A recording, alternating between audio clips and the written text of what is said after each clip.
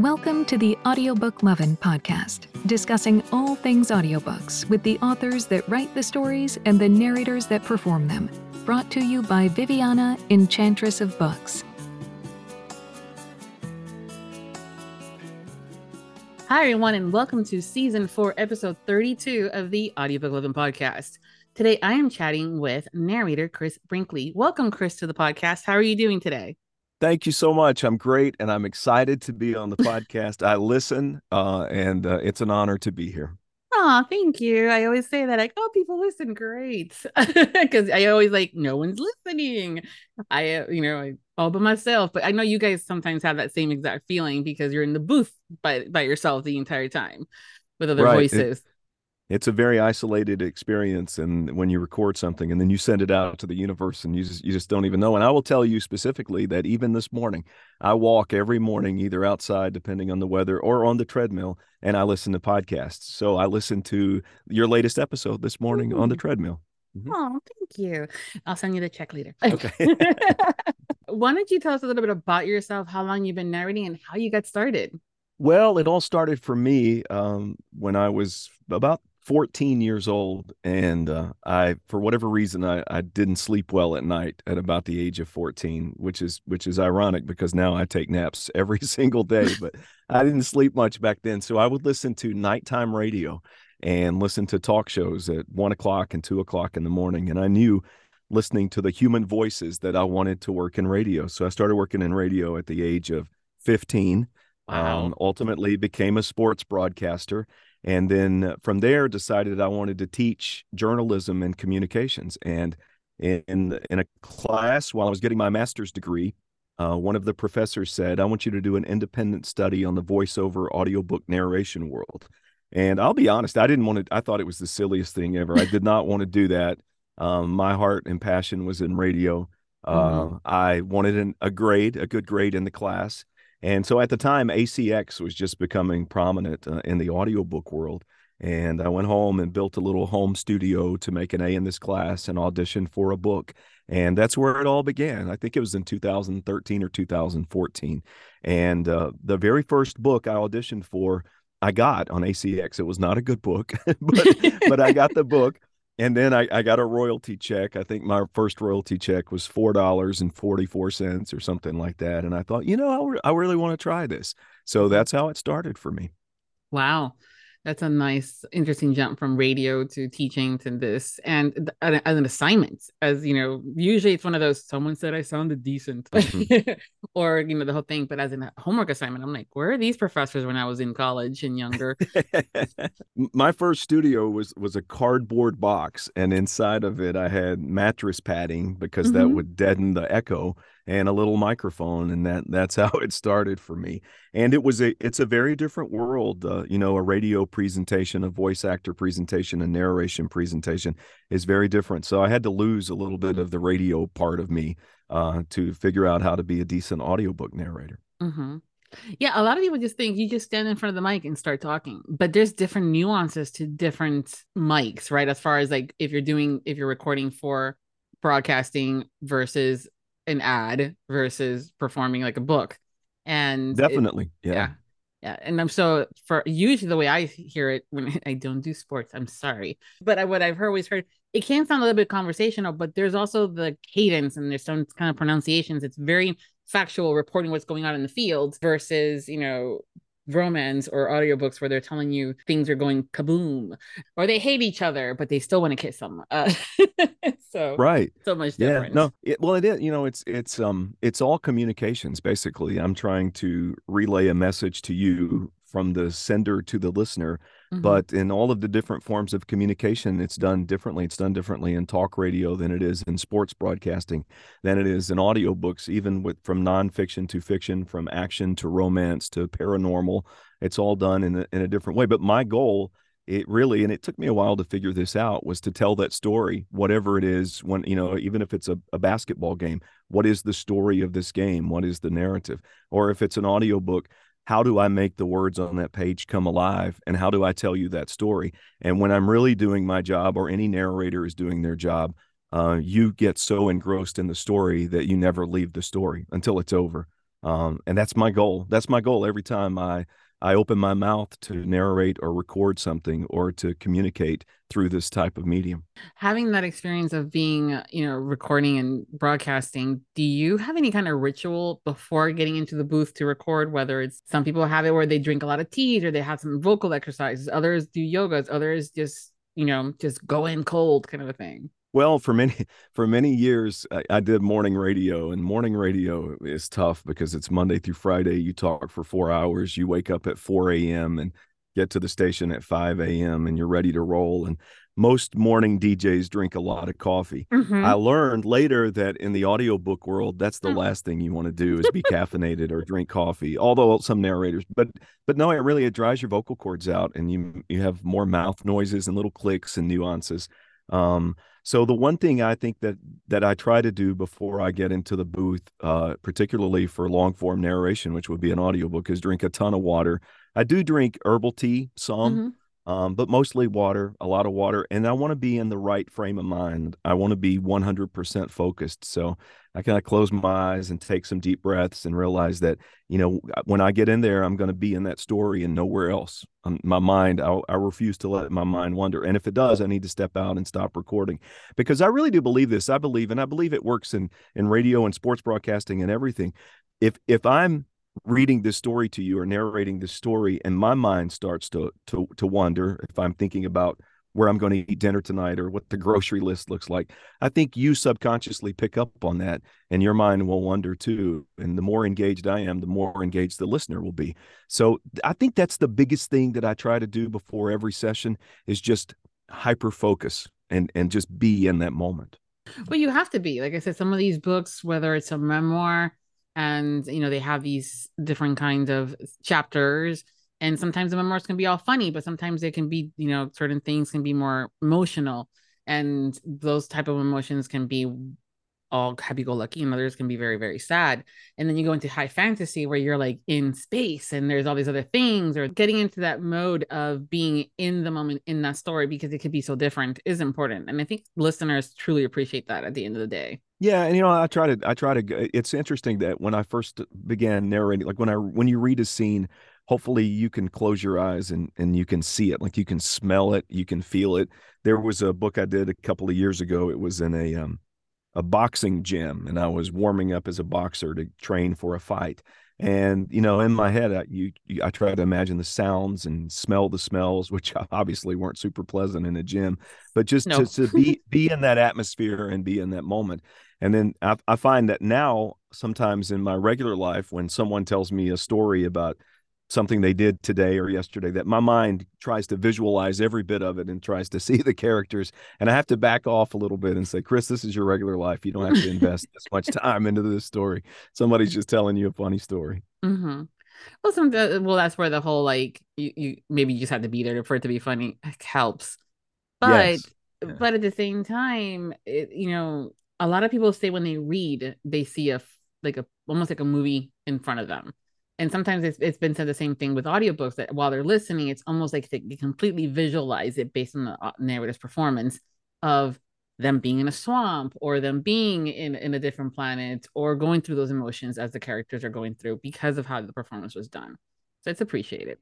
And that's what I love the most. That's when my favorite thing, absolute favorite thing with entertainment, be it a book or a magazine article or a movie or a television show, is to be completely lost and immersed in it and forget where I really am in life. And when an audiobook is done like that, it's done right. And there's also different types of narrations. I think the conversation sometimes is when people pick up a book, what they expect. Some people expect it to have just someone literally just reading the words out loud with no accent work or any figure. They're just telling you the story how it was in the book. And then others are performing it. So they'll do the different types of voices and the accents, and you have no question on who's speaking when, because of those different tone intonations that happen.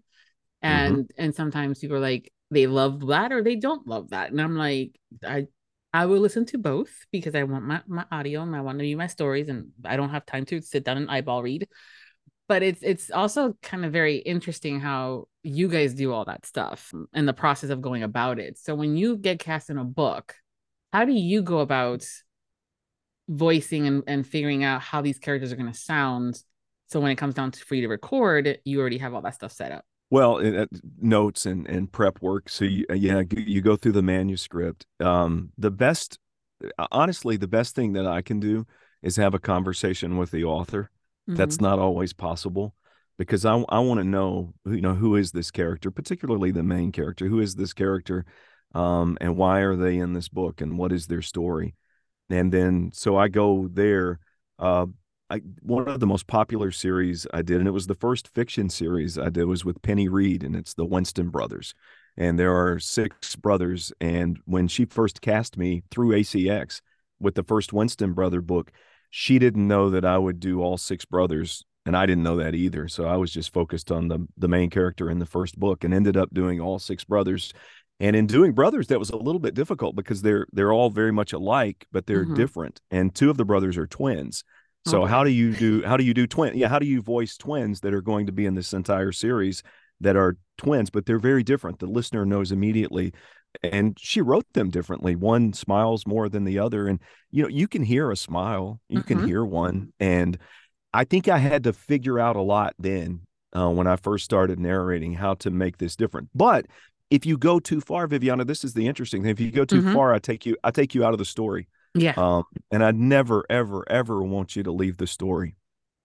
So it's real subtle, and it's been something that it's a craft that I've been working on, and the really great narrators do such a wonderful job with it.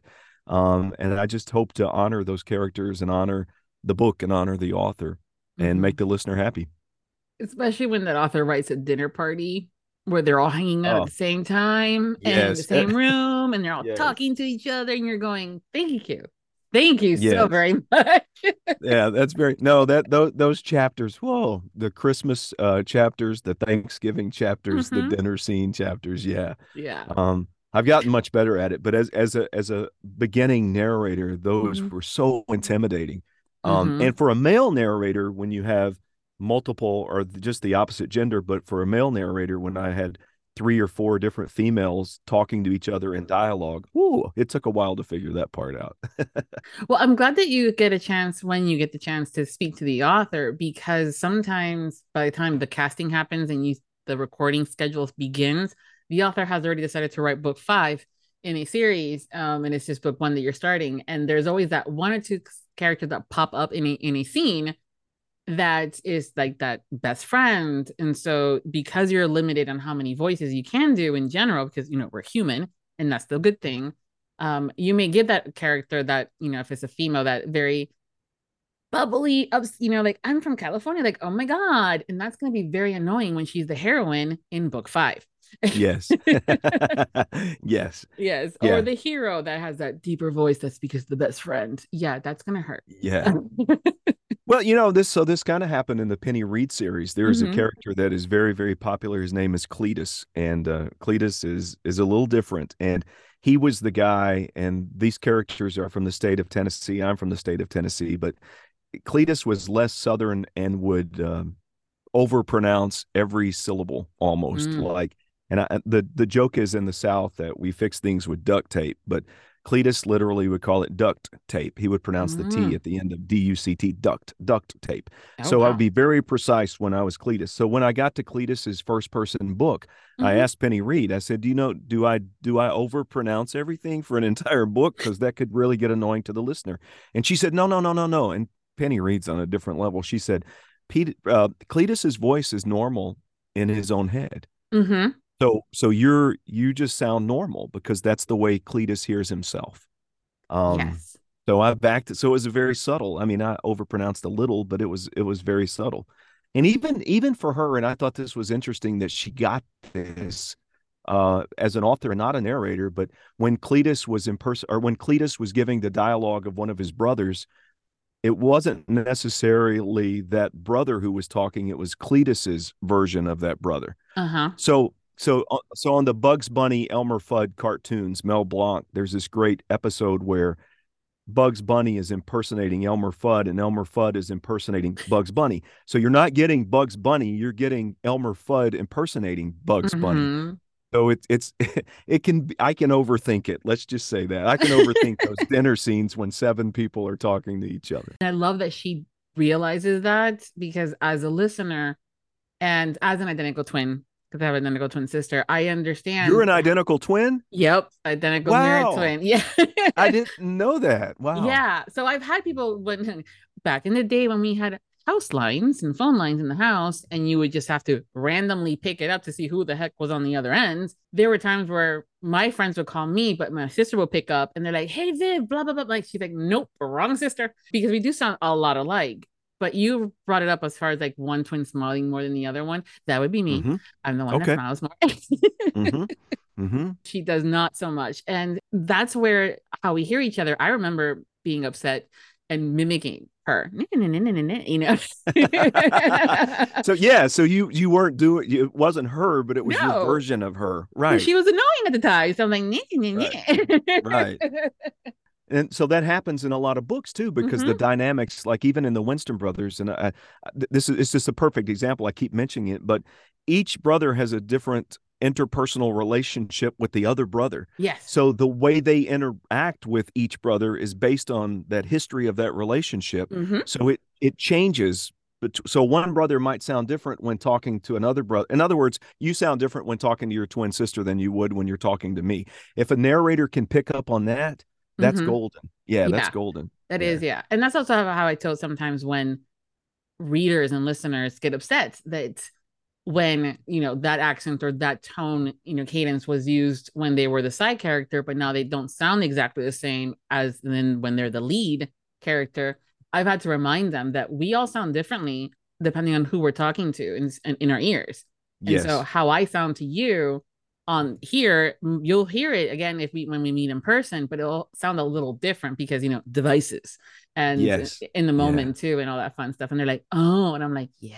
And they're like, "Oh, now it makes sense." And like, "Yep." Yeah. So as a man, like my best friend will be in the car talking to me on our way to play golf. And then when his wife calls and I hear him talking to his wife, he's not even the same person. And I'm like, "Who are you? You talk to me like, but you talk to your wife like this." Well, yeah, I mean, it's a thing. It's called, you know, code switching, depending on who we're speaking to and what the situation is, scenario. How I speak to my friends versus how I go when I have to go into a meeting, totally different. And the same thing here versus where I'm just, you know, shooting the shit with you guys at the bar. There's different things that are being said. And I think as listeners starting to realize that when it comes down to audiobooks, when there is a change in that character being side character or in one chapter versus not the whole damn book, they're like, okay, that's why. And they're like, okay, good. And I'm like, oh, thank God. Please include that information on the review. Don't ding them on this. Yeah, no, and sometimes we do get dinged on that. That's beautifully explained though. Thank you. And you called it code switching? Yeah, code switching is what it's called. Okay. And a lot of cultures, like for example, myself, because I'm bilingual, how I, you know, the cadence in how I speak in English versus when I'm speaking in Spanish is completely different. You'll see it. There's certain words that I will not say unless I'm really pissed off and they need to die, kind of a thing. Like the word cunt, I don't ever use it for anything except for like, if you hear me say, "My God, they're such a fucking cunt," you're like, "Oh, oh, okay." Right. But in Spanish, it won't be a certain word. The Argentinian accent comes out as I get more upset. And so that's that code switching too, depending on who I'm speaking with, what the words are. If Spanglish starts coming into play, it's just something I'm really chilled. And then also because you know the language. When you don't know the language, that's not going to come out when I'm speaking to you. So that's all that whole code switching. And that's, I guess, all done subconsciously. It is subconsciously, but also consciously. I think from a society perspective, sometimes individuals will feel like they have to code switch in order to be taken serious in certain scenarios, whether it's, you know, when you're hanging out and you're busting out with, you know, don't, you know, "Hey, bitch, come here." Even if you're at work, you can't bust out with that kind of language, even if it's not considered a negative, right? Or when you're, you know, I do a lot of like, when I like you, and we have that relationship kind of thing. Nicknames are a term of endearment for me. And I've learned to ask for permission too, because sometimes those term of endearments are for me can be a bit insulting to other people, or they come across as if they're condescending. And I'm like, "No, I like you, so I'm going to call you sweetie," you know, or love and things like that. And so hence the permission. but I can't do that in a meeting in a Fortune 500. Right. You know, Exactly. so Right. that's Yeah. because so I'm code switching how I speak to people based on who my audience is. Same thing when you're presenting, and even you guys even do it too when you guys are coming and hanging out at the bar as narrators at a convention versus when you're doing a panel. Right. Yeah. Yeah. So Exactly. And, and I think I would do it again. My career has been through communications, but as I said earlier, hosting a morning radio show, mm-hmm. the way I talk there is much different than broadcasting a basketball game, which is very different than narrating a nonfiction book, which is very different than narrating a romance fiction Mm-hmm. book. Yeah. But even when we have accents, so a lot of times we love a Southern drawl on a cowboy, right? But then sometimes people can view having some kind of that Southern accent as if being not as smart. Right. Right. And so people get rid of it sometimes so they don't have that, scenario situations, or they'll get rid of it when they're at work. And then when they're hanging out with their best friend, they're like, it all comes out. Mm-hmm. Yeah, no, I think in a higher level linguistics class I Yeah. took that when you're stressed, Mm-hmm. under the influence of alcohol, or back in your surroundings, you revert back to however you talked or what you heard when you were between the ages of 8 and 12 years old. Mm-hmm. That's not always the case, but most likely. And I thought that was really interesting to look back at what was your environment when you were 8 to 12 years old, and what did the people around you sound like? Mm-hmm. And that's kind of your comfort area. And to be quite honest, Viviana, for me, I was from Tennessee. The reason I got the Winston Brothers, my first fiction book, was because she wanted someone with a Tennessee accent. And that's the only reason I auditioned for a fiction book. I thought I would live in the world of nonfiction for the rest of my life. And I had no acting background. So I got that book because of my accent. I also had worked really, really hard as a sports broadcaster to lose my accent, to not sound like I wanted to be general American. I did not want to be Southern, and took linguistics classes and voice and diction classes. And how can I not let anyone know that I'm Southern? And the most success I've had in voice acting and narration has been with my Southern accent. Mm-hmm. And I really think that sometimes what we think is our biggest weakness might be our biggest strength, and we just don't realize it, or at least that's what happened for me. It can be. I think it's also how we view things and how society has changed, but also the environment. As romance listeners, in audiobook, we love the accents. So give me the cowboy, give me the Southern drawl, give me, there's the British or even the Spanish accent when done right. It's like, oh, that's exotic, that's sexy. Even if again, cowboy, I mean, again, I'm from Florida, so I can just go 6 hours up and I get the Savannah, Georgia. But then I go to Atlanta and it's different. Yeah. And you go to Alabama and it's different, and Mississippi and it's different. Yeah. And then depending on where in Texas I'm hanging out with. Well, that's what I live in West Tennessee. The Winston Brothers were in East Tennessee, and I asked Penny Reed, I said, "Do you need West Tennessee or East Tennessee?" And she was like, "What?" And I'm like, "Yeah, the headlights." Yeah. Yeah, no, West Tennessee, Middle Tennessee, East Tennessee, all very different. That's where listeners, I think, are starting to learn that, because they've always thought like, we love the British accent, but British, when you go over to the UK, there's so many different areas and it depends. The same thing like when you go to New York, there's going to be different types of accents, or like we just mentioned Texas because it's huge, but Tennessee is another one too. So having to learn that stuff. And Florida is really blended, right? It's all over the place. Oh, it's all over the place. And all depends. And, a lot of people are like, you have an accent, Viv, but what is it? And I'm like, no, I'm going to stay mysterious and you figure that out. But born and raised in Miami, Florida, you have a bit of, because of also being bilingual, there's going to be certain words that I'm either overpronouncing because in Spanish is overpronounced, or I'm trying to make sure I am pronouncing it correctly. But in Florida, I mean, we have the Southern drawl, though, if you get a little higher up north, and certain words are done differently in Orlando than they're done in other places. And my favorite is like Okeechobee and Kissimmee. It's like, is it Kissimmee? I'm like, no, it's Kissimmee. Kissimmee, that's right. From a performance perspective, what's your favorite accent to perform? Probably the real Southern. I basically stick to general American and Southern just because of what you said, because I know there's such variance that is so subtle, and I don't know if I can perform it accurately. And I feel like a lot of voice actors who do Southern and aren't Southern get it wrong. Hmm. Are they over just what you said? They over Southern basically. So, so I enjoy. I guess I enjoy kind of reverting to the version of me before I tried to lose my Southern accent, which is subtle Southern. But it's just so natural, and it's relaxing. It is. It's nice. I think sometimes again people automatically are posting, especially in romance. They're like, "Oh, that sounds sexy." I'm like, "That's just a nice little lull there." You know, I'm like, Hmm. I'm listening. It's nice and relaxing, and I'm like, "Okay, cool. We're chilling." But I totally understand when it gets to the sexier times too, where that people are Yeah. like, "Yeah." And and that's the goal. I want my voice. I hope my voice is comforting. Hmm. I really strive for that. I want to if you're having a bad day or you're at a tough time in your life or you just need an escape, I hope my voice can do that somehow to help make your day better.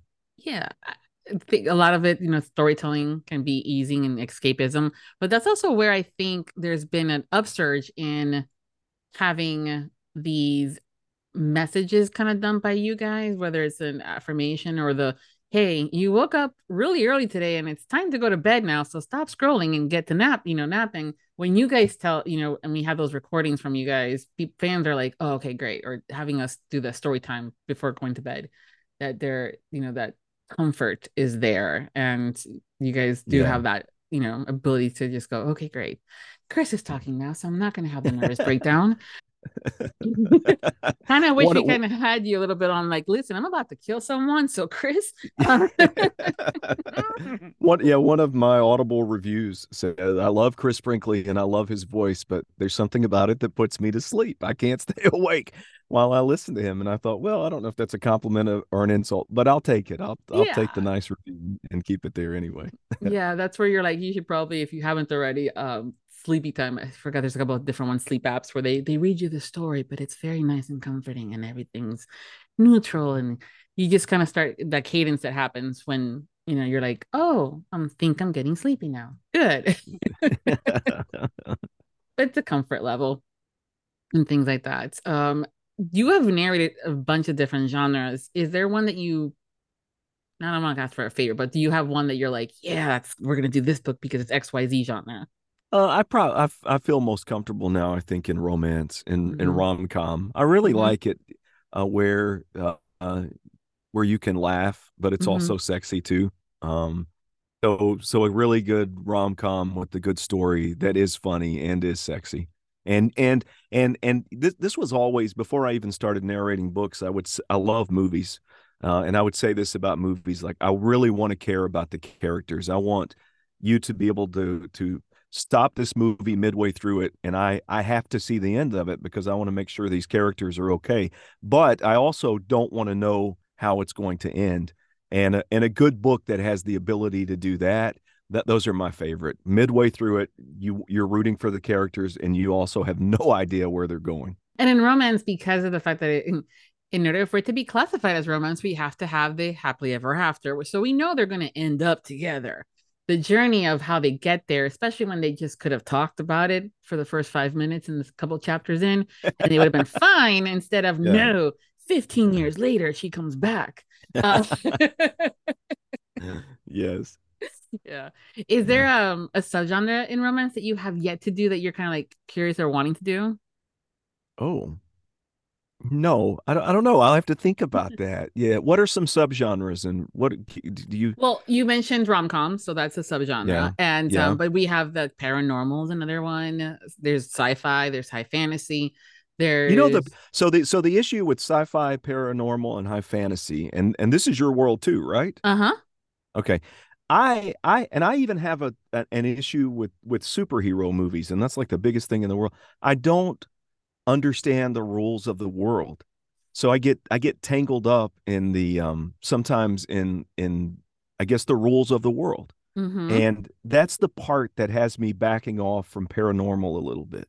Mm. Does that make sense? Because you have to learn the rules of the world to immerse yourself in the world.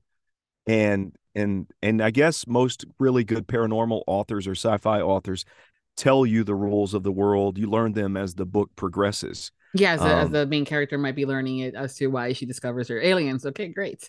Yeah. I don't know. It confuses it. I don't know if my brain can comprehend all of that. Steve, I think we're gonna have to find you. I know one or two already off the top of my head. So Danica Dark, and her books are in audio, narrated by Nicole Poole, who is fantastic. One of her series I've always kind of classified as it's contemporary, basically. It reads it contemporary. There just happens to be shifters involved in it. Mm-hmm. There are a bunch of different books that do that world building in advance, but I totally understand it. I mean, there's been some series that I have not picked up that I've been dying to pick up, but it just looks so intricate and detailed that I'm going, I don't think I'm going to get this. And not because I'm Right, not because you think it's smart. going to require a lot of effort on your part. Yes, Right? exactly. Yeah. And Yeah. figuring out and pronunciations. I mean, like I listened, and that's where audiobook sometimes is fantastic. I listened to Discovery of Witches because that's a paranormal. It was awesome because she bases her books in Europe, and there's some time traveling. There's no way that I would have known how to pronounce certain words. So I would have been like, and then they went to shit over there. You know. Yeah. And Yeah. when there's only one or two instances of something like that where you kind of like blah, blah, blah, blah, blah, because you don't know how to pronounce it, it's fine. But when most of the books, it's gonna be taken out. You're taken out of the story. Mm-hmm. And so having the narrators be able to do that, whether it's a French language or outer space realms, it does that. But there are a bunch of books out there, I think, that fall into that sci-fi paranormal that we can sure find you and suggest them to you, you can Okay. figure that out. I do have an answer now, because I Okay. realized this morning I listened to your episode with Denise Grover Swank, and I've done books with her, and it's romance mystery or mystery Yes. romance. And I like that. I like that because I like a good mystery, and I get the romance part too. So that's a subgenre that I enjoy. Cool. Yeah. The also the romantic suspense where you kind of get that action and things are going kaboom. And you're getting shot at and you're trying to figure out who done it and how you're gonna get out of this one. But then you look over and she's hot and you just want to kiss her. That's right. Yeah. And I laugh at those moments. I mean, I love it. I'm a huge fan of romantic suspense because I love that action thing. But there's so many different tropes that can fall underneath it. But at the same time, I'm going, girl, you're getting shot at. We understand he's hot, but run. I love that. Yeah. And then you're like, all right, okay, they're good, they're safe. All right, now you can make out. Yeah, wait till you get home and shower. Right? But then there's also, those are the kind of different scenes that happen in books depending on the genre. When it comes down to the books that you've narrated, is there a type of scene that you love that you're like, oh, it's coming up, whether it's the bantering or the first discovery or that first kiss? Is there one that you love that you're like, yay? Wow, you ask great questions. Thanks. Yeah, I think it's that first scene where both characters go all in, like they let their guard down for the first time. Because I'm kind of a guarded person in real life, and I just think that intimate scene, and it's really more the I'm gonna sound sappy and cheesy, but it's when they truly emotionally let their guards down with each other and connect. I like that scene. Yeah. Yeah, those are I think some of the better ones too. I mean, I like the sexy times, I do. But when there's that moment where they let the other person take care of them. Yes. Or they've let their guard down with all of a sudden they're talking about how they like, a certain kind of food, and where everybody else will be like, that's disgusting. And the other person is just looking at them like, oh, I can make that for you. I won't eat it, but I'll make it for you. Yeah. No, absolutely. And it's like, it's when the other person, it's when one person accepts someone for who they are and loves them even more. And when that happens, the sexy scenes are even better because then you're truly emotionally connected when it all comes together. And that's also a good testimony to a good written story. Yes. Yeah. When you have that connection and you're going, okay, fine. And then it makes all sense. I mean, again, I do love my sex and I'm not shaming anything, but when they're getting hot and heavy and they just met, I'm going, I know it could be good. I know. But at the same time, when that other scene happens, you're like, that's when it's good. That's when it's vulnerable. Yeah.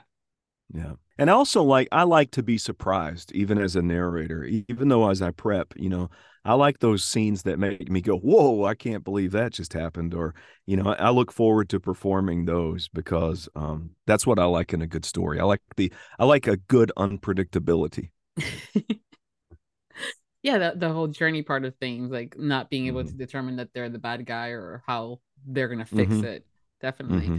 Sometimes I know when I'm watching a TV show or a movie, I'm like, I know who did it already, and I have to remind myself that A, I'm not gonna spoil it for anybody, but B, also it's like, okay, well, let's just figure out how it gets done then, since I was able Yeah. to figure out who done it. Well, and I like you're funny you say that because I don't when I watch a movie or read a book, I don't Mhm. try to predict the future. I try to stay in the moment Mhm. because I find myself when I predict the future, it's not as interesting to me, and most of the time it doesn't work out like I think it would work out anyway because I'm not smart enough for it to work out. And I've just started I've written 2 books myself and have started writing more, and I'm trying to figure that out. My favorite part is, and it's what you just said, it's when someone pulls the rug out from under me. But here's the key. I have to be standing on the rug. If Yes. they pull the rug out from under me and the rug's on the other side of the room, the rug's not under me. That doesn't work. That just makes me flustered. But Yeah. yeah, but great writers can do that. Great Mhm. storytellers can do that. They can talk you into standing on the rug, then they can pull it out from under you, and that's a great feeling. It is. Yeah, I would be so annoyed when they try to do that and you're like, what's the point? I'm not on it. Mm-hmm, But mm-hmm. when they do it and you're going, oh shit, and you convinced me to step on it? And Gosh. Ugh. And right, yeah, so right. you've mentioned now that since you brought it up, thank you. You're writing and you've had these books done. Can you tell us a little bit about that? Yeah, so it started with me back to when I was working on a master's degree to teach. I did a research paper on the illusion of companionship, is what I called it, the illusion of companionship. So when I worked in radio, it was small town radio. A lot of people thought they knew me, but in reality, we had never met each other, right? They only knew me through hearing me on the air every morning doing a morning show, talking about my life and things I did and my interests. But when I would go to the grocery store, people would know all these things about me. So again, the illusion of companionship, which is a good thing because there are a lot of people that we think we know that we've never met and will probably never meet. A great example I think of back in the 1990s was Oprah Winfrey. I mean, Mm-hmm. everyone felt like they could sit down and hang out with Oprah. Most of us had never met Oprah, but she had created the illusion of companionship with her viewers. So I wanted to create an audiobook that created the illusion of companionship. I wanted you, the listener, to not only be part of the story, but to think I was talking to just you. So I wrote it in a romance genre where the name of the book is My Story of Us. And it goes from January 1st to December 31st.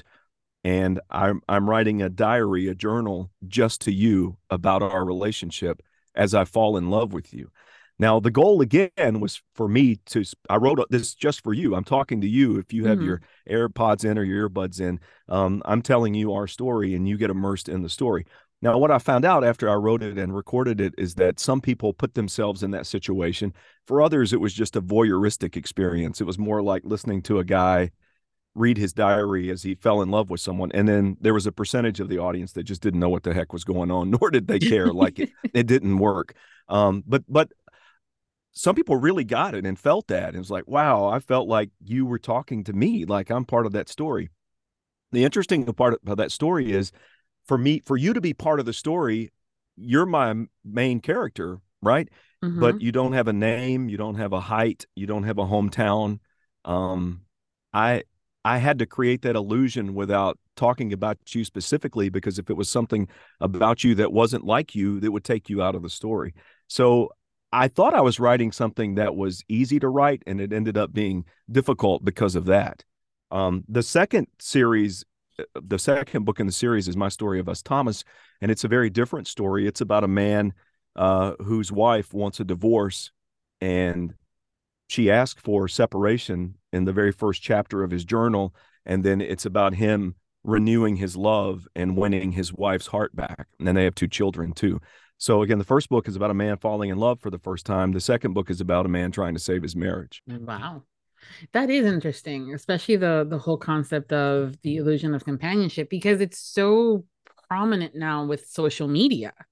Yes. People Yeah. think that they know someone because they're posting about their vacations or or how I share that I have dogs or cats or the twin sister stuff and everything. And what we do now with social media, it's a bit of a voyeurism, right? Like you were Mm-hmm. saying. Others is Mm-hmm. like, oh, I know them because this is what they said. I'm like, well, you only know what I let you know. Right. That's right.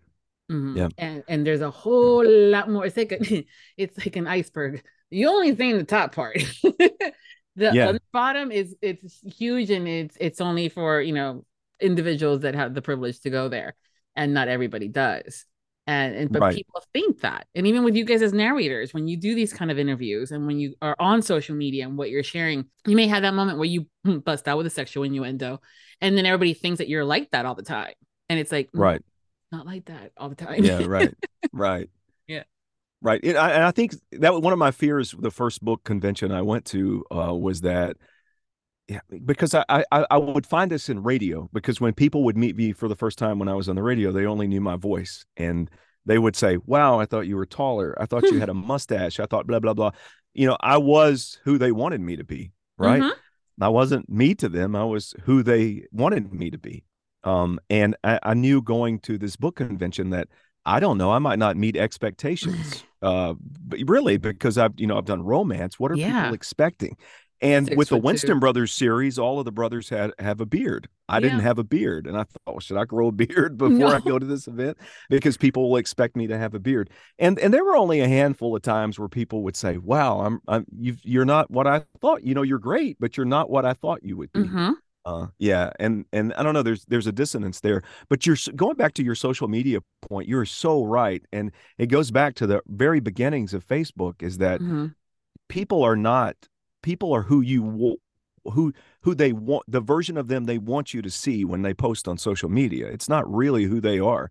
It's just a very small piece of the pie. Yeah. And that's inclusive of people that will say, oh no, I'm completely transparent. And I'm like, yeah, but you're not busting out recording yourself when you're having a temper tantrum or a Right, meltdown right. because someone took all your favorite cookies and you just mentally and emotionally wanted those cookies, for Yep. example. And Yeah. that's a Yeah. very basic kind of, moment in life.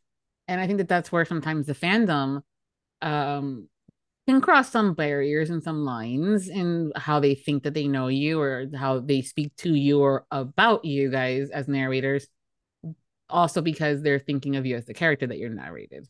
Right. And And see, and I think, Viviana, I think it's a much more intimate experience, because if you have my voice in your ears for eight mm-hmm, hours, mm-hmm, you're not seeing me. So you're visualizing who I am and what I look like. So it's much what I tried to do with the My Story of Us series. I'm leaving a lot blank, but you're connecting the dots and filling in the pieces of the puzzle based on your past experiences and what you want me to be. yeah, Um, and so absolutely. that's kind of the great thing about morning radio. The illusion of companionship is that, I'm always there when you want me or need me. You just turn on the radio and I'm there. But when you're done listening to me, you can also turn me off. If I was really in your life, Chris, go away. yeah, exactly. Yeah. So I'm the perfect companion. That's the Yeah, illusion of companionship. Yeah. I'm yeah, there when you need me. I'm not when you don't. yeah, And I think I got a lot right with the My Story of Us series, mm-hmm, because listeners have commented and emailed me and said, well, when did this happen? Or when did that happen? Because they think it's really based on my life.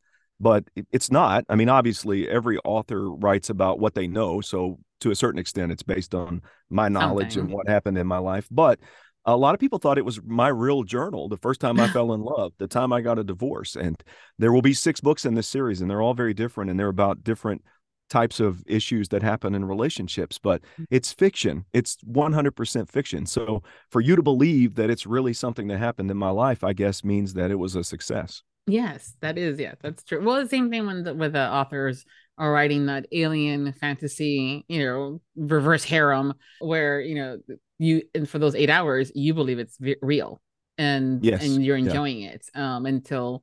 And also when it comes even down to like the dark romance about the fact that when she gets kidnapped and all of a sudden she loves him. I'm like, no, if you kidnap me, you're gonna get a knee to the groin. I'm not gonna fall in love with you.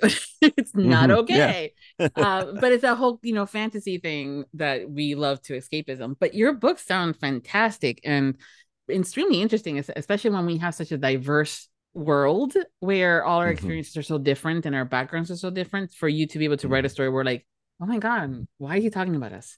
you Yeah. know No, and Yeah. I think it hit home for some people based on their past experiences. Which I didn't, I didn't realize. I just wanted someone to get lost in a book for 2 hours. I didn't realize that a person's past experiences will lead to that experience with the book. But I guess it's that way in all media or in all fiction and entertainment that you watch or see. But I didn't realize that whenever I started. Right. Writing is difficult. I didn't know writing was writing is very, very difficult. It is, especially when you're taking it serious and you're having to do some research, or there's just making it sound interesting to the other person because you have that mindset. You don't like now with you even narrating it when the author doesn't edit it and you're saying the same word 5,000 different times. Right. Now you know that because of the narration that you're not going to do that for your own book, but you're not even more conscientious and you're like, what's the other word for this one thing? And you're like, it's okay to use it just one more time. That's it. No more. Yeah. Taking a quick break for a word from our sponsor.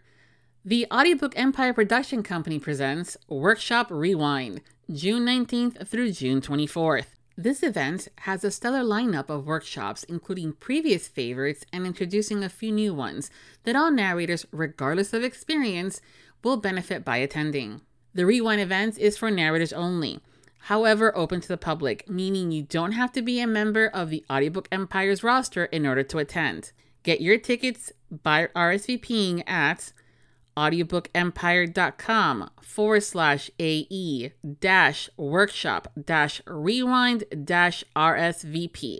Use promo code AudiobookLovin23 to receive $100 off the fee. And now back to our episode. I was going to say in My Story of Us, Thomas, his wife asks for a separation because he's not being attentive. He's a basketball coach, so he travels a lot. And during the basketball season, he travels a lot, and he's really focused on sports, right? And his wife says, this isn't working anymore. He's like, what's not working? The hairdryer or your cell phone? And she goes, no, our relationship. Like, you're not paying the attention that needs to be paid attention to myself and our 2 children. And so he's going on a road trip right after she tells him this. And he's confused and he's angry and he doesn't fully understand. And, that's part of the character arc is that he is self-centered to a certain extent, but he doesn't even realize it. Like, he's not doing it. He thinks he's out creating a career to provide for his family when really what they need is for him to have a career and also spend time with his family. Yeah. So in the first few chapters, he was mad. He was angry. And I had to really be careful because I thought this could possibly be a trigger and some people could turn this off in chapter 2 because they don't like this character. Yeah. But I have to make him slightly self-centered and angry so he can redeem himself. Yes. And realize where his priorities should be. But you know what? What I found is even the way I wrote it, that redemption varied from reader to reader or listener to listener. Mm-hmm. And even though because I intended it to be one way, it was not always received that way. Yeah. Well, with any kind of relationship, you think sometimes that you're doing the best with what you for the other person and that you're supposed to be providing. I think also for a lot of the guys from that perspective, you guys are raised to be the family provider. And that's right. I mean, sure that we have a house and a home and things like that and that means later nights and stuff like I just want to be able to eat the pizza with you though, dude, which means you got to be home. Mm-hmm. And sometimes the people will vocalize that concern and goes into deaf ears or in the moment the timing is off, no one's paying attention. So having that kind of conversation, I can totally see where he's like, what are you talking about? You've never brought this up. Well, in her head, she's like, I told you 1,000 times. That's right. That's right. And one of my favorite scenes in the miscommunication and where they're really on 2 different pages is he says, look, I'm home every weekend. And she says, yeah, but do you even know what size shoes our kids wear? Mm-hmm. Do you know what cereal they eat for breakfast? Do you know what their favorite TV show is? And he doesn't know. And he realizes in that moment that he doesn't know. And so what does he do? Instead of apologizing, he says, how do you pay for those shoes? How do you pay for that cereal? And so then it just becomes into that. And that was difficult for me to write but I thought there was a realism to it based on Yeah. just what you said. Yeah. And they needed to get that out. And instead of working together to come to some kind of relationships are complicated, aren't they? Yeah. Oh, They goodness really, gracious. really are. They're layered and they're complemented, or they're complicated. But what I've always wanted in a relationship, and it's in the best relationships I've had in my entire life, be it a friendship or an intimate relationship, is I want to know that you have my best interest at heart. Mm-hmm. And I want you to know that I have your best interest at heart. And when that happens, and that's what I wanted to happen in this book, when that happens and everybody's on the same page and I'm listening to you and you're listening to me and we're trying to work this out, that was my goal. But the book wasn't fully received that way by everyone. Well, it's a risk. I think anytime people write a story and publish it out, I give mad props to people that process that whole thing of, and then they actually put it out in the world, because you don't know, and it's a gamble, and it could be a huge success, and people can hate it, and it's nothing. And so how it's it's just, I always give mad props because of that. I'm like, I have not done that. I don't think I ever would, or not, even if I wanted to. I'm like, it's gonna want to read it, so why bother? So again, huge props for writing it and putting it out there into the world. But that relationships take, a lot of communications. I would love to, knowing that you have my back, but at the same time having those communications where Right, knowing what's right. important to you versus what's important to me. Like in some cases, so here's an example. My husband was the one that would take our son to the doctor's appointments. I did not realize or remember the name of the doctor. It doesn't mean that I don't care. It was just something Right. that timing was just not, he had the flexibility to do it. And I got slacked for that once by another parent. And I'm like, no, he's a teacher. He gets home earlier than I do. This is a tag team. Tag you're it for this. And that is it. No, that's right. That's You right. know? And then I'm like, babe, what's the name of the pediatrician? And I wrote it down in my notes.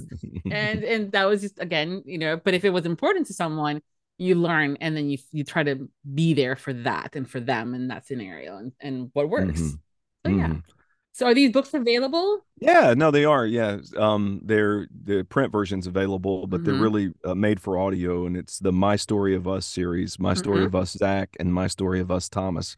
And I'm currently writing My Story of Us Grayson. And Grayson is the musician that's dealing with anxiety issues and panic attacks. And he meets his significant other at a wedding he's performing at, and she helps him be his best self. And nice. Yeah, so it's a completely different story than the other two. And you said that these are also available in audio, or not yet? Yes, they're on Audible. That's awesome. correct. Perfect. Yep. Oh, I have to look this up and start picking them up on there. They're short. They're novellas. They're about 2 hours long, 20,000 words, maybe 2 hours and 15 minutes long. So, and then ultimately, after all 6 are written, they'll be bundled together as the complete My Story of Us series. The 6 guys are all friends, and the first guy writes the book, and he writes a journal to his significant other as he falls in love with her, and his friends make fun of him for doing that, and then they end up each doing the same thing. See, yeah. Yeah. It tends to happen that way, isn't it? That's right. And it's kind of based on a true story. There's 6 of us, I'm included, a group of friends. We get together every single year, and we call it Infinite Adolescence. And that means we get together and we act like 12-year-old boys. We don't cuss, we don't drink, we play video games. We play wiffle ball, we order pizza, we bake chocolate chip cookies, and we act like our 12-year-old selves. And we have the most fun every single year. And we've been doing this for 25 years. And it's really a magical experience. And that's kind of where the idea came from. I love that. Yeah. That's so much fun. Yeah, we're planning adults. We're planning our trip for this year, and we're so excited. We'll pull out the Nerf guns and have a big time. Oh, that's fantastic. It's nice to be able to do that with a group of friends, especially when you've had them for so long. And we hear it all the time. We're like, oh, we don't see each other a whole lot, but when we get together, it's like no time has passed. Yeah. And especially now with the pandemic, how things were, and social media being, a lot of our friends are online, and we've never met before. Until there's, like in this case, a book conference. Right. Thank you for telling us about the books. We'll be grabbing those and listening to them for sure. So when you're not working and you're not narrating or writing a book or hang out with your buddies, what do you do for fun? Oh, that's a good question. I love to be entertained. So I'm in Hmm. Tennessee. I'm not too far from Nashville, but I love live music. I love theater. I love movies. I love getting lost in stories. So those are some of the things. I'm very, very competitive. I like to play. Have you ever heard of pickleball? You're in Florida, so you know Yeah, pickleball, I've right? heard of pickleball. Yeah. Yeah. So I play pickleball. I play a little bit of tennis. I play disc golf. You play ball golf. I just like to have fun. It's the normal guy who likes to go have fun. Work for a convention, add pickleball to events, and make sure Chris is there. I think Florida is the pickleball capital of the world. We might be, we have so many retirements and older generations That's that, right. have Let picked up on what that is. let me explain in case any of your Yes, listeners, because please. I didn't know, and actually this started with my group of friends getting together. We decided that it would be easier if we would get together once a year at a retirement community Oh because my we could God. just Airbnb. Right. So we would be the youngest ones there, but we would get to play tennis and golf and pickleball and just hang out. And usually there are restaurants at all the golf courses. Yes. So we started seeking out retirement communities, and this one retirement community had this big pickleball group. And it's if ping pong and tennis had a baby, you would Uh-huh. get pickleball basically. It's like a little racket with a wiffle ball, and as you just said, it's for older people who don't want to run as much. So my friends and I are starting to hit that demographic, so it's a lot of fun. Oh my God. I cannot believe you guys 20 years ago were looking for that. And then as we gotten older, we're going, hey, this kind of looks like a good place to retire. Now it's Exactly. market research. That's right. Oh, it's so fun. But yeah, no, that's exactly where I found that. I went and visited some family that were in a older retirement community, and they're like, "We're gonna go play pick." I'm like, "Excuse me, what?" Yeah. Yep, did the research. I'm like, "Oh, that sounds interesting, like fun." But yeah, I think it's should totally do that at a convention next time that you go to one. Set it up. Yeah. That sounds like fun. Yeah, especially with your competitive nature. Oh, that would be Mm. interesting to see. So between writing and narrating, you're surrounded with words a lot. Same thing with your, the day job. What's your favorite word? Separate from favorite curse word, because that's the second part of this question. Oh, my favorite word. Mm-hmm. I know what my crutch word is because as a sports broadcaster, I go back and listen to get better, and I say the word outstanding way too much. That's my word. It's outstanding. It's outstanding. It's Mm-hmm. outstanding. So I had to stop saying the word outstanding as much. What is my? Oh wow! I wish I would have known. I wish you would have pre-sent these questions. What It's is not my like you don't favorite? listen to the podcast, Chris, and have these. Well, I know you're right. What is my? Well, I knew the curse word, and I guess I Mhm. just wasn't thinking about my favorite word. It's not a Uh, common thing because again, we're so surrounded by them all the time. Even right now, we're surrounded by them because we're mhm. talking. But yeah, it's okay if you don't have one now. It's not like you're not coming back and or we're not hanging out again. So you can tell me another time. I think I like the word serendipity. I just like seren. It's just a fun word. It's a big word. It sounds good. I like serendipity. Okay, How's that? perfect. That's a good one. It is a good one. It's one of mine Yeah. too. So favorite curse word. I'm not going to say it, but it's probably the F word because the funny thing about the F word is there are 100 different definitions for it, Mm-hmm. and it can be used 1,000 different ways. And as a voice actor, sometimes you have to be really creative in how you say it.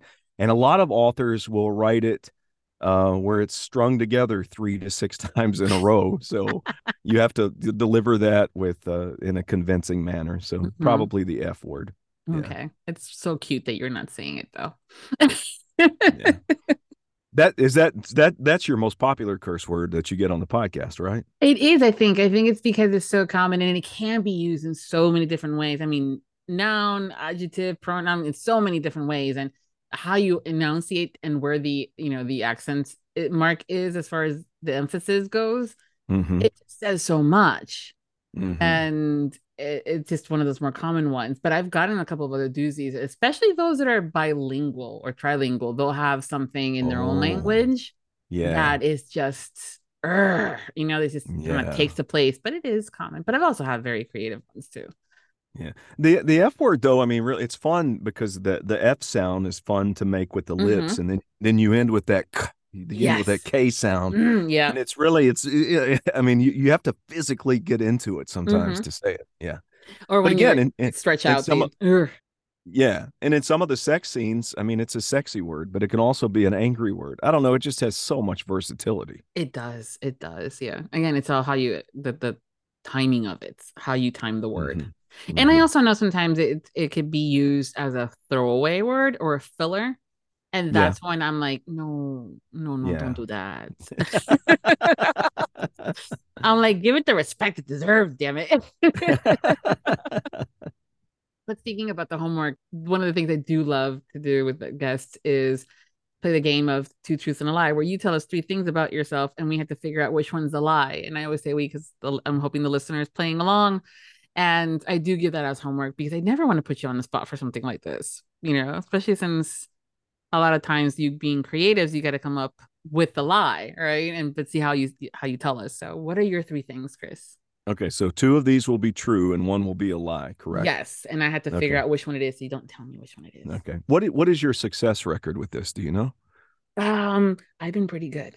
Okay. Yeah. There's been some that you guys have done doozies and have really I'm like, oh, okay. I've learned that sometimes it becomes the smallest details. So you could have been a tennis player, but if you only did it between the ages of 5 and 10, but then you see in what you're telling me, it's a teenager, that's the lie because of the timing, right? Yeah, or it's 1 or 2 things, or you were a scuba instructor, but at the pool, not the beach. And so depending on where you're telling me what the whole thing is, but yeah, so that's where I pick up on some of those little nuances. Okay.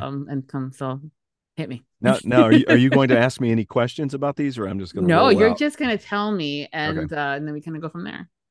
All right. Number 1, at the age of 19, I launched my own syndicated radio show that I not only wrote, produced, but also hosted. It was heard on 49 states across the United States of America. I produced it out of an upstairs bedroom, and it ran for 3 years. That's number 1. Number 2, I became the spokesperson for a dog food company at the age of 7 after I wrote the company a letter and sent them the letter and a picture of me with my dog.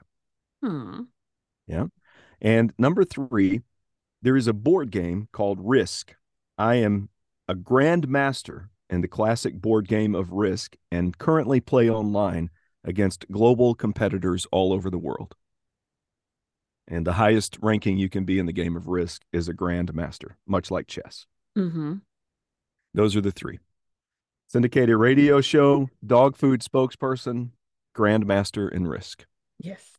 This is totally where I know you've listened to the show before because you did a doozy. Fuck. You just said my favorite word that I wouldn't say. Yeah. Yeah, I can use that word as anything. And it's one thing I always tell people, like, when you're here, it's an 18 plus, so feel free. But I know sometimes it's interesting. Some people have no problems writing it or saying it as a narrator, but won't say it in real life as a conversation pieces. Right. Unless something else is going on and they're like, oh, they're pissed. How do you know? He looks fine. He said, fuck. That's funny. Yeah. But yeah, so yeah, look at all, just on the first one, all the little lovely details between the amount of states to the freaking age to all the how many years it was produced. Okay. That could be diversion though, right? Yes, exactly. It's one of those, like, if he put this much effort, we'll see. And okay, so own show, spokesperson for a dog, for dog food at the age of 7, which and the board game grandmaster. I think the lie is oh, this is good. This is really good. You did good. I'll tell you what. If you get this correct, I will send you My Story of Us Thomas and My Story of Us Zach signed. Aww. And I will give you audio codes for the audio. No pressure. Okay, see, I know okay, the dog food is the lie. That's right. How did you know that? How did you know that? Okay, so because you started your career as far as wanting to know and be in from the radio at the age of 14, the fact that you and then went to school with it and everything, the fact that at 19 you did this is not a surprise for me at all whatsoever. Okay. Your competitive nature was so make you a grandmaster in anything that you decide to do yourself at. So whether it's risk, test, or anything else whatsoever. The dog, you didn't mention having a dog or anything like that. And usually, if you're going to write about it to become a spokesman, it means that you had one and treasured them and all this stuff. Not saying that you didn't, but you just didn't tell me about it. So it's a little different. I have two things to say. Number one, you're a fantastic listener, because that's right. You picked up on the other two things based on what we've talked about today. And then the spokesperson for the dog food company. I'm writing a fiction novel where the main character became the spokesperson for a dog food company at the age of 7. So that's a fictional character that I'm writing about that lives in this small town in Tennessee. Yay. Yeah. So it will be real, but be fiction. Yes. Not a real person. And there's a little bit more to it, actually. Now that I think about it, when I was 19 and did the syndicated radio show, I did not know you had to call stations at the time. And I actually had the show on cassette tapes. That's how long ago it was. So I would send the cassettes to the radio station. But when I would call the station, I was the executive producer of the radio show Country Knowledge, Chris Brinkley, but it was hosted by Rex Russell. But I was also Rex Russell. So I pretended like I was another person, or I had two different names. I had an alias so that I would sound like I wasn't in my upstairs bedroom. But in the book that I'm writing, where the spokesperson of the dog food company got that job at the age of 7, his name is Rex Russell. Oh, and that's the same name of the guy who hosted the radio show, the real guy, years and years ago. And look at you manifesting it at the end of the day with the, pseudonyms and narrating and producing and doing all this other fun stuff. And now they're also characters, stuff that you did back then. I didn't realize that was tied together until today. Thank you, Viviana. I owe you. That's right. Well, my streak continues. But yeah, it is about good listening and those attention to details. And again, I know that you guys, the listeners, don't hear it, but they tell me where they had the bodies, and it's just a matter of kind of figuring out what those bodies look like, though. But yeah, no, this is fantastic. Again, not surprised that at 19 you launched your own syndicated show based on what I know that you shared. So there's a other little part of that story too. At the time, I considered it the biggest success of my life, and ultimately, I mentioned that the show was on cassette. We had to transition from cassette to compact disc. And at the time, it cost a lot of money to put a show on CD, and you had to order 1,000 CDs at a time. You couldn't just make one or two. So I ran out of money and had to quit doing the syndicated radio show. And even though at the time I thought it was the biggest success of my life, ultimately I later thought it was the biggest failure of my life, because it was I put my heart and soul into it at the age of 19 and had to quit doing it at 22. And for a long time, I think that I carried that failure with me as a failure. And about 10 or 15 years ago, I started thinking about it differently. And really a few years ago, I realized that failures can really be a good thing. You can learn from failure. As a matter of fact, if you use failure right, it can be the biggest gift of your life. And I just changed my mindset, and I'm not afraid to fail anymore. Good. And I say that just because, I don't know, I think there might be other people out there like me who are afraid of failure. Don't be afraid. Fail and learn, and then keep doing it.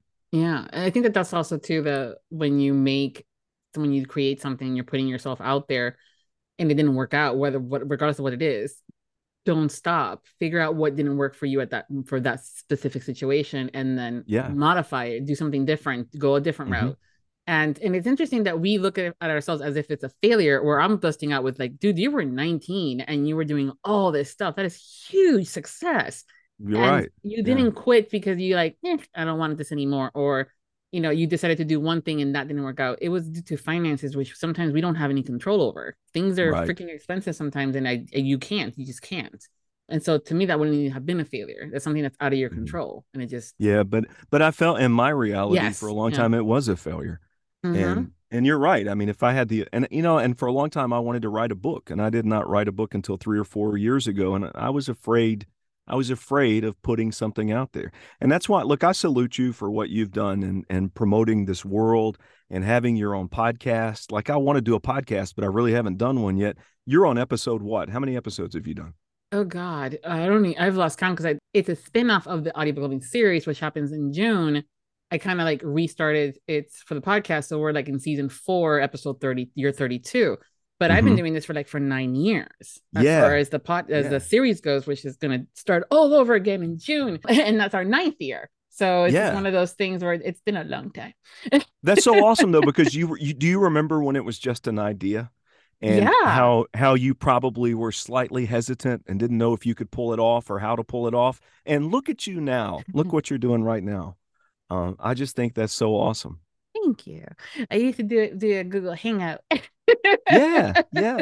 It was just an idea when 9 years ago, there was nothing happening with audiobooks as far as having the conversation. Social media was still up and coming when it came down to some of these things. And we loved our authors, whether it was on print or ebook, that was the only conversation. Audiobooks was really not a thing so much, but I was a huge fan.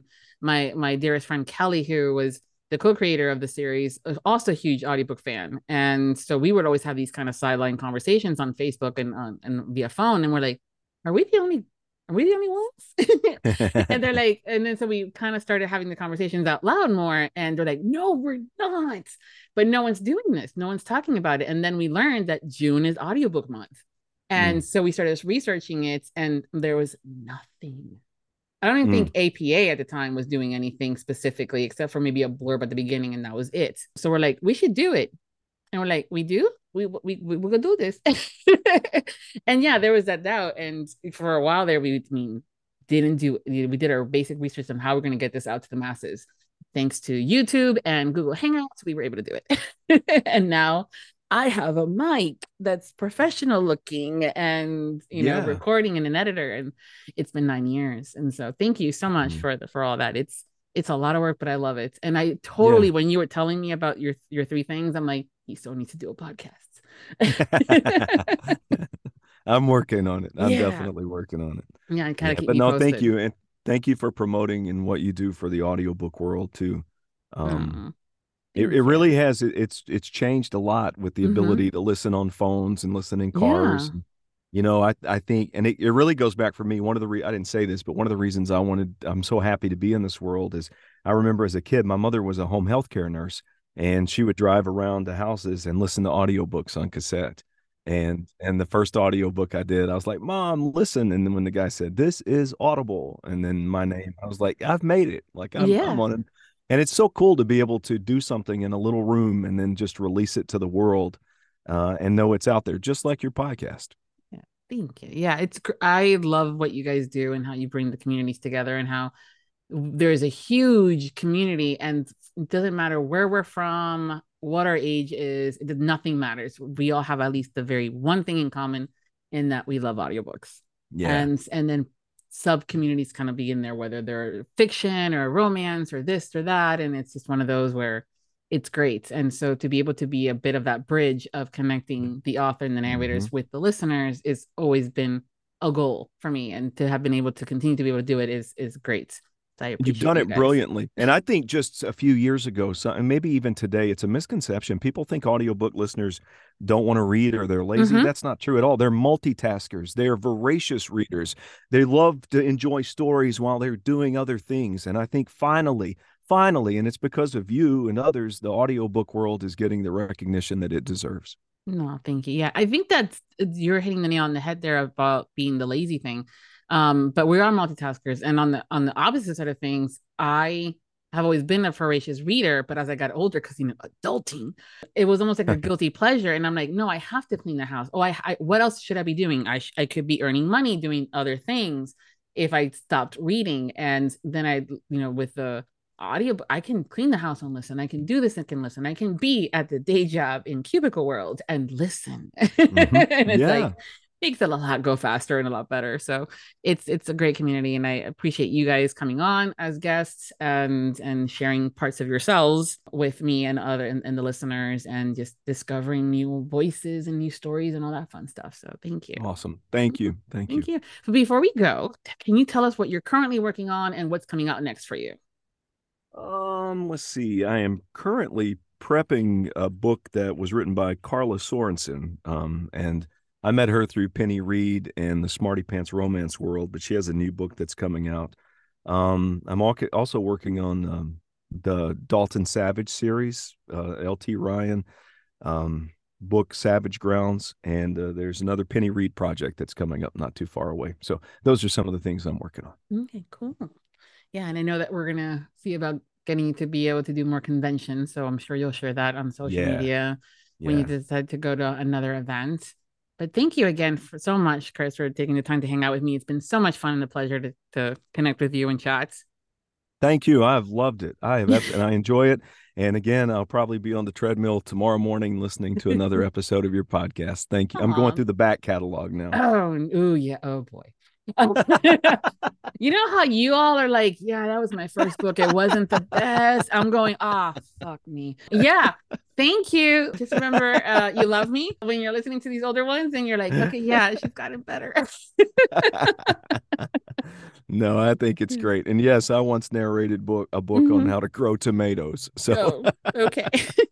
I have a back catalog too. Yeah, I think we all do. We're going, if I knew now, then when I know now, it would have been so different. But it's those growing pains that make us better at what we do now because we've learned. So that's always a good thing. But if you're not following Chris on his socials, I will be including all his links, information where you can find him. So you guys don't have to go hunting for that. But make sure you do follow because he has some fun stuff coming out that I know that he just can't share right now. So haha. I'm sorry.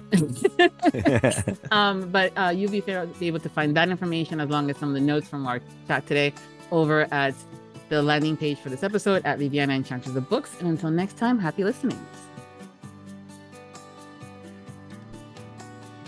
Thank you to all of our Audiobook Loving Podcast Patreon. Special thanks to Nixley Zenner, Carol Liebner, Brittany Robinette Leiter, Michelle Bastard, Brandy Schmidt, April Branson. The Audiobook Loving Podcast has special Patreon access levels. Join today to receive benefits including early access to episodes, shout-outs, special exclusive content, and much more. Support the podcast by becoming a Patreon at www.patreon.com/audiobookloving. We thank you for your support.